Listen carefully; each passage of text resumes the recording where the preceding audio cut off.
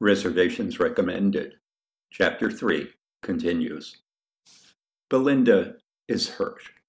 She has been working on Picture Frame for months, and she's proud of having elevated it above the level of a game. She's annoyed with herself for not having done it justice, and she can feel in her throat the possibility of tears if she tries to speak.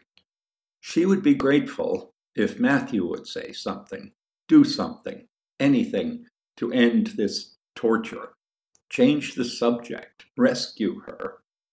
He doesn't, but the waiter does.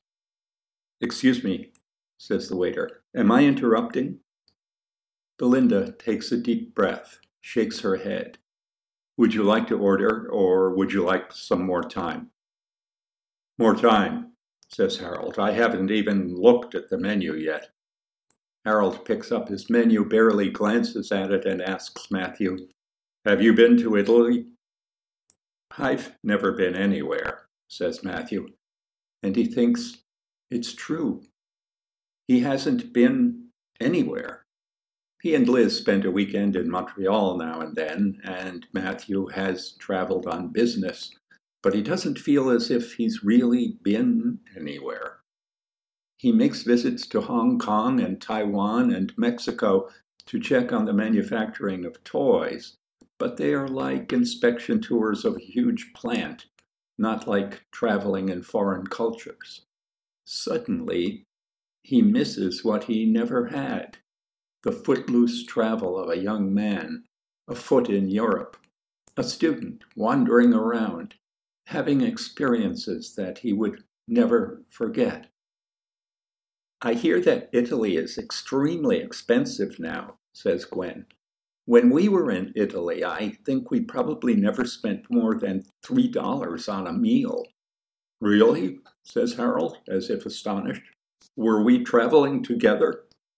"Oh, come on, Harold," says Gwen. "It's true." "Well, it's almost true," says Harold.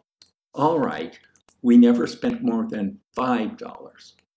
"That's true." Belinda finishes her drink. She looks around for their waiter. She would like to eat and run. "And for that, we used to have wine," says Gwen, "and huge meals.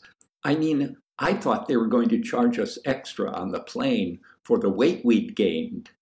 "Or duty," says Harold. He's almost bouncing on his chair. To Belinda, he looks like a boy who has to go to the bathroom, but he's merely full of something he thinks is funny.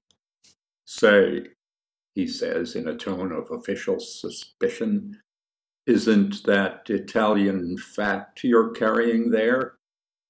He makes a tummy-poking gesture. Matthew gets it after a moment's uncertainty.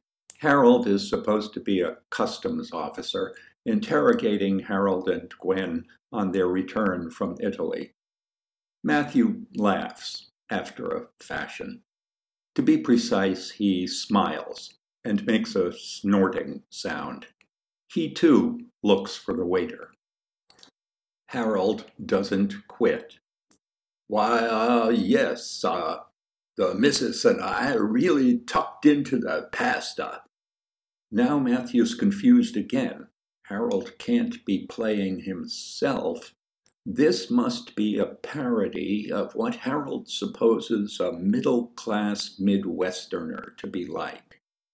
Belinda's fascinated now. She wonders why Gwen has stayed married to this bloated buffoon. Maybe he has a giant cock, she tells herself, and she giggles. Her giggle encourages Harold. "You're going to have to declare that, you know," he continues. Now Gwen is giggling, out of all proportion to the humor of Harold's routine, giggling like a crazy woman. She seems to think Harold is hilarious, thinks Belinda. Is he? I can't tell. I must be losing my perspective on what's funny. "Oh, Harold," says Gwen, "you're crazy. But anyway, our friends Edith and Dan just came back from a week in Italy, and they said they spent $140 on lunch. Lunch! But we went when we were kids, says Harold. We only had $5 to spend on a meal.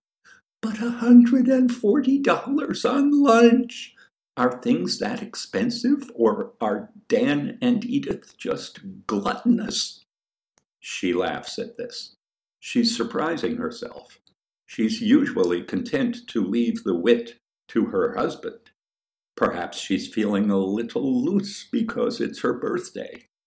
Maybe she should have one drink. Well, maybe not. I mean, maybe they spend $140 on lunch all the time. I don't know. Can you do that? Sure, says Matthew.